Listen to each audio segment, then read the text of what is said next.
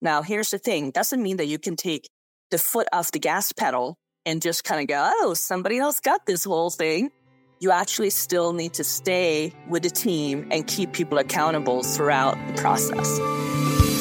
Welcome to the Seven Figure Freedom Podcast, where ambitious CEOs turn to transition from being the doer of the business to being the leader of the empire.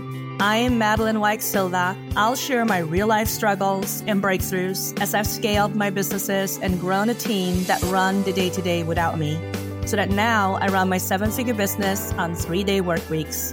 Join our community of visionary entrepreneurs and transformational leaders as we create lasting impact, financial freedom, and an awesome, rewarding life with a powerhouse team by your side.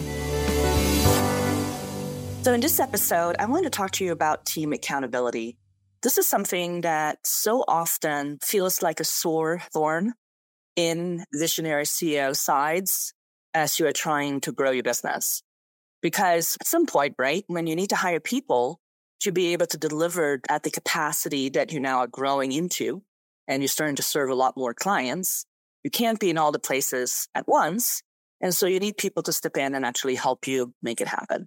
And then you're noticing that a lot of the people that you hired are not capable of necessarily delivering the level of service or the quality of service that you want to deliver. And so quality starts being impacted by the team members dropping their balls all over the place and not getting the job done in time and not doing it to the specifications that you told them to. And it can be incredibly frustrating and very disheartening, and oftentimes leave visionary CEOs feeling like they're better off just doing it themselves. They feel like they shouldn't have to tell their team to do certain things, that their team should just miraculously know the quality that is required of them. They believe that common sense is how they think, and that everybody else in the team should just know that's the common sense piece. I have learned over the years that common sense is not very common, right? What we think is common is often not common to somebody else. And oftentimes you struggle with being the one responsible for keeping the team accountable. And you wish that you could just hire somebody to step in and just manage your team so you don't have to worry about it. And to some degree, that does work. Like part of what we do in the Accelerator program is train our product managers that we then install into our clients' businesses that manages projects and manages the team and keep the team accountable to the vision and move them forward, right, to the projects and the tasks. However, there's a caveat to this miracle cure to what ails you. And that is that you can actually bring in project manager or operations manager or online business manager to keep your team accountable if you yourself are not willing to do it. It will totally backfire on the person that you put in place, because that person cannot enforce policies and procedures that you have not enforced. They will be seen as the bad guy, and your employees will revolt, they will rebel, and they will not want to do it. They'll do passive aggressive, silly stuff. They'll quit. They walk out in the middle of the shift. They do all kinds of crazy stuff, and they will undermine both your business and the manager that you put in place. So what do? You're kind of stuck between a rock and a hard place in a situation like this. So what you actually need to do, you need to get really comfortable with keeping your own team accountable and figuring out what are the policies and procedures that you want to have in place that then your team get held accountable to. And without those rules and regulations and those kind of basic guidelines, and here's the thing, they don't have to be the most common basic guidelines that everybody else has in their businesses. You get to make this up, but it has to be communicated to your team. They have to be held accountable to that standard, and you have to lead the way with what that looks like. So I oftentimes say that as the CEO, you really just have 2 job descriptions or 2 job tasks. One, create the vision and, where you are heading next with the company. And number 2, hold your team accountable to that vision. And that's it. Those are your 2 tasks that you as the CEO are 100% responsible for 100% of the time. Okay. So you are always leading the way and holding people accountable to where we are going. So maybe you think that, well, I just love doing videos and marketing. I have all these other tasks on my plate. I don't have time to manage the team. Well, you need to switch around your priorities and put keeping a team accountable ahead of getting tasks done. Trust me, you can delegate tasks to a capable team, but first you need to develop a capable team. And part of becoming a really good leader is being willing to keep your team accountable and setting standards and holding those standards. And what has really helped me to do that is a couple of different things. One, I learned in my businesses, working in a lot of multi-million-dollar businesses and running my own big businesses, figuring out that anytime I put anybody on my team ahead of the company vision, I fail the vision. Okay? So let me explain what I mean by that. So if we have a team member that's not quite performing to our standards, but, maybe they're like 75 to 80% there. Like, they hit the mark most of the time, but, then there's these areas where they're just not performing quite the way you had hoped. And you let that slide. You let that go by the wayside. You don't address it. You don't talk to them about it. You don't keep them accountable to the vision and the standards that you truly have for your business. What starts happening is that will undermine the rest of the team. It will undermine their performance because your team will always adjust to the lowest denominator on the team. So if you have a really high performing team member and they're working with people that get away with the least resistance or the easiest path forward and are not really held to the standards, but that one team member is just, personally motivated to really perform at a high level, they will probably most likely either slide and start performing at a lower level, or two, they'll leave because they feel like there's no reason for them to working so hard for you and your vision and what it is that you want to create when you yourself are not keeping the other team members accountable and seem to not really care about the vision that you're about to create as much as you say you do. Because here's the thing, your team members, they may not say it to you directly, but underneath the surface, this is what they all are thinking. This is what they are concerned about.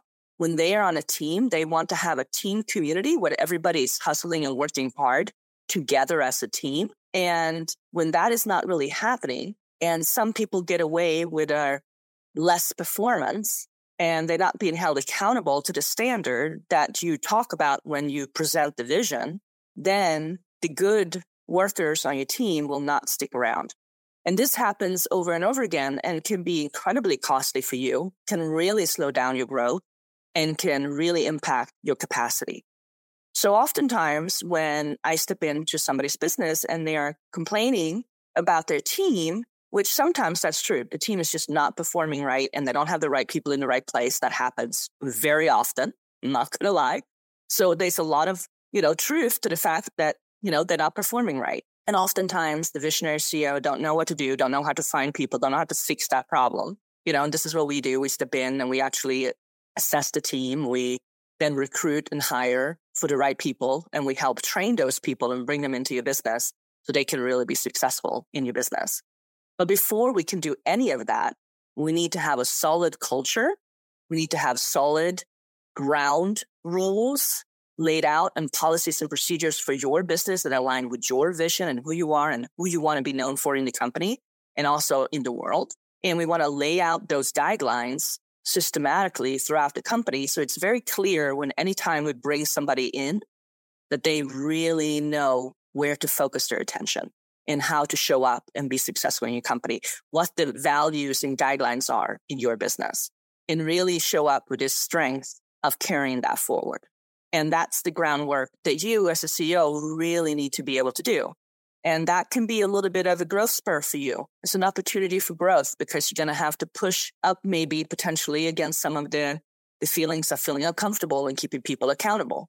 And this is really where my mentorship, I think, really support our clients, because when we're working together very intimately, they literally have me in their back pocket. We have private Voxer channels. And so they have a situation that arises in the middle of a workplace, and in the middle of the workday, they can just Voxer me and ask me for help and questions.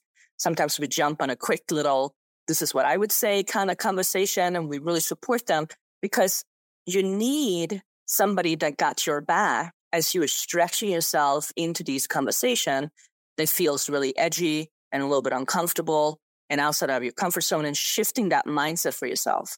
Once that shift has taken place and the groundwork has been laid and the culture is starting to be cultivated inside your business exactly the way you want it to be, now it's quite easy to bring in a project manager who can oversee your team and manage all the projects that are going on in your business and keep the business day-to-day operations. Now, here's the thing. Doesn't mean that you can take the foot off the gas pedal and just kind of go, oh, somebody else got this whole thing. You actually still need to stay with the team and keep people accountable throughout the process. So right now, you can get my super simple team assessment process that helps me evaluate my current team, identify if I need to hire somebody else, what kind of training my team members need, who is worth investing in, and who needs to be more challenged to grow with a company, and really turning those less than motivated team members into productive, value-adding team players. It's an on-demand 5-part video series that will walk you through the whole process. It's totally free, and you can find it at hello7figurefreedom.com, team-assessment-video-series. We'll make sure to add the link in the show notes, and let me know. And there's a couple of different ways of keeping people accountable. And maybe we shouldn't use the word accountability, because to me, I must say that it's much more about coaching your team, supporting them, and building them up and empowering them to take more responsibility and step into a bigger version of themselves and really seeing what's possible for them before they may see it. It's very similar to possibly what you do for your clients, right? When you're coaching your clients, you are also laying the framework and helping them to step into a bigger version of themselves. And so that's really how I look at it when I'm working with my team members. And so there's a lot of coaching around how to, contacts, like how to think about things, how to problem solve in a strategic way, how to solve bigger problems, how to show up for clients. So there's a lot of those kind of bigger picture visionary conversations and empowering them to raise to the occasion. But then there's also little things like how they responded to a Voxer, to a client in a Voxer channel. If we have a new hire, for example, I will pay very close attention until I know that they really understand how I want communication to be happening. So these are the minute details that we also really have to pay attention to. And, and also like how they show up dressed, on a Zoom call with clients. We can't have two casual looking people, with disheveled hair that just kind of look like they just woke up and got out of bed and, in maybe pretty much the nightgown, right? Like we can't have that. We need to still, even though we're on Zoom and we have a virtual business, we still need to show up super professional and ready to roll and ready to serve our clients. And it needs to be a standard that I have of how we show up on those calls, right? It's things like paying attention to, are they following the policies and procedures for how we track the tasks that they're doing? Are they checking things off? Are they active in our product management software? Are they communicate at the speed that we would like to? So it's really important. Me as a CEO, I set the standard for how we communicate. I'm super fast. I move very fast. It's always important for my team to know that is to work at a level of urgency, not in the sense that we are always stressed and overwhelmed and we just, hustling in that way, but it's a level of urgency in everything we do, meaning that we are always responding really quickly to things. We are always on top of it. It should feel for every client that almost that they are the only client that we are working with. Even though we work with tons of clients and we are supporting them at this really high level, high touch, way, I want every client to have the experience. They are the only client that we are working with and we are on top of it and want to serve them in a really big way. So that means also in our internal communication, our Slack channels, I expect my team to be on there and responding very promptly to everything. And so, so this is part of our culture. This is part of the expectations that we set when we first train somebody inside our business. And when they first step in to work with us, we cultivate this level of accountability, this level of standard. And then I really stay on top of it and notice the things and constantly are correcting the smaller things. And then also having the bigger conversations about the coaching pieces and asking them to step into a bigger role. And so this is something that's really important for you as a CEO to constantly be doing over and over and over again. This is one of the biggest pieces that you do. At a point when I had a bigger company and I had a team that pretty much managed everything in my business. I had like a 6-hour work week at that point. I was about to sell the business and my team was managing everything from day to day. And rather than being on phone calls with clients, which is what I used to be doing now, I was just coaching my team to make sure that they were, getting the support that they needed to stay on track and keep things rolling. And that became pretty much my number one. Number one is keeping the vision alive. Where are you heading next? And number two is keeping the team accountable to that vision, right? And no team member can be put in front of the company vision, right? The company vision is always number one. So really important to keep those principles in place and define what those are for you, because they're going to be different for every visionary entrepreneur and what it really looks like. But it's really important to figure those pieces out and write them up and have a place where you actually introduce those to new team members as they enter in. And if you haven't yet defined these things, I recommend you sit down and really look at these ways of how you want your business to be conducted and how you want your team members to be communicating and what are some of the policies and guidelines and values that you hold in your business that are really important that your team uphold. And you want to sit down and you want to communicate that to your team at a team meeting. And generally, the way I introduce these new concepts to my team members, if you haven't done it before, is you just walk in and you're very transparent. And you step in and you say, listen, I know I've been a little bit lackadaisical with this before. I haven't really kept everybody accountable to the vision that we wanted to create. And I know for some of you, that might have been frustrating because we haven't been able to make the kind of progress that I hoped and that you hoped that we could make together. And so I've been sitting with this and I really come to terms with that I want to level up of how we are producing and delivering our services here in the company. And I wanted to kind of talk to you a little bit about some of the guidelines and policies and procedures and values that I want us all to embody as we are working with our clients. And then you lay it down. And as you end the meeting, you say something along the line. So I know that I let, things like this slip in the past and that I haven't really, corrected you when you didn't produce at these standards. But now you all know what the new standards are, what the policies and procedures are going to be for the company. And I just want to let you know that I'm making myself accountable to making sure that we all follow these to a T and that we really can rise the company culture up and create an even better experience for our clients, but also for all of you.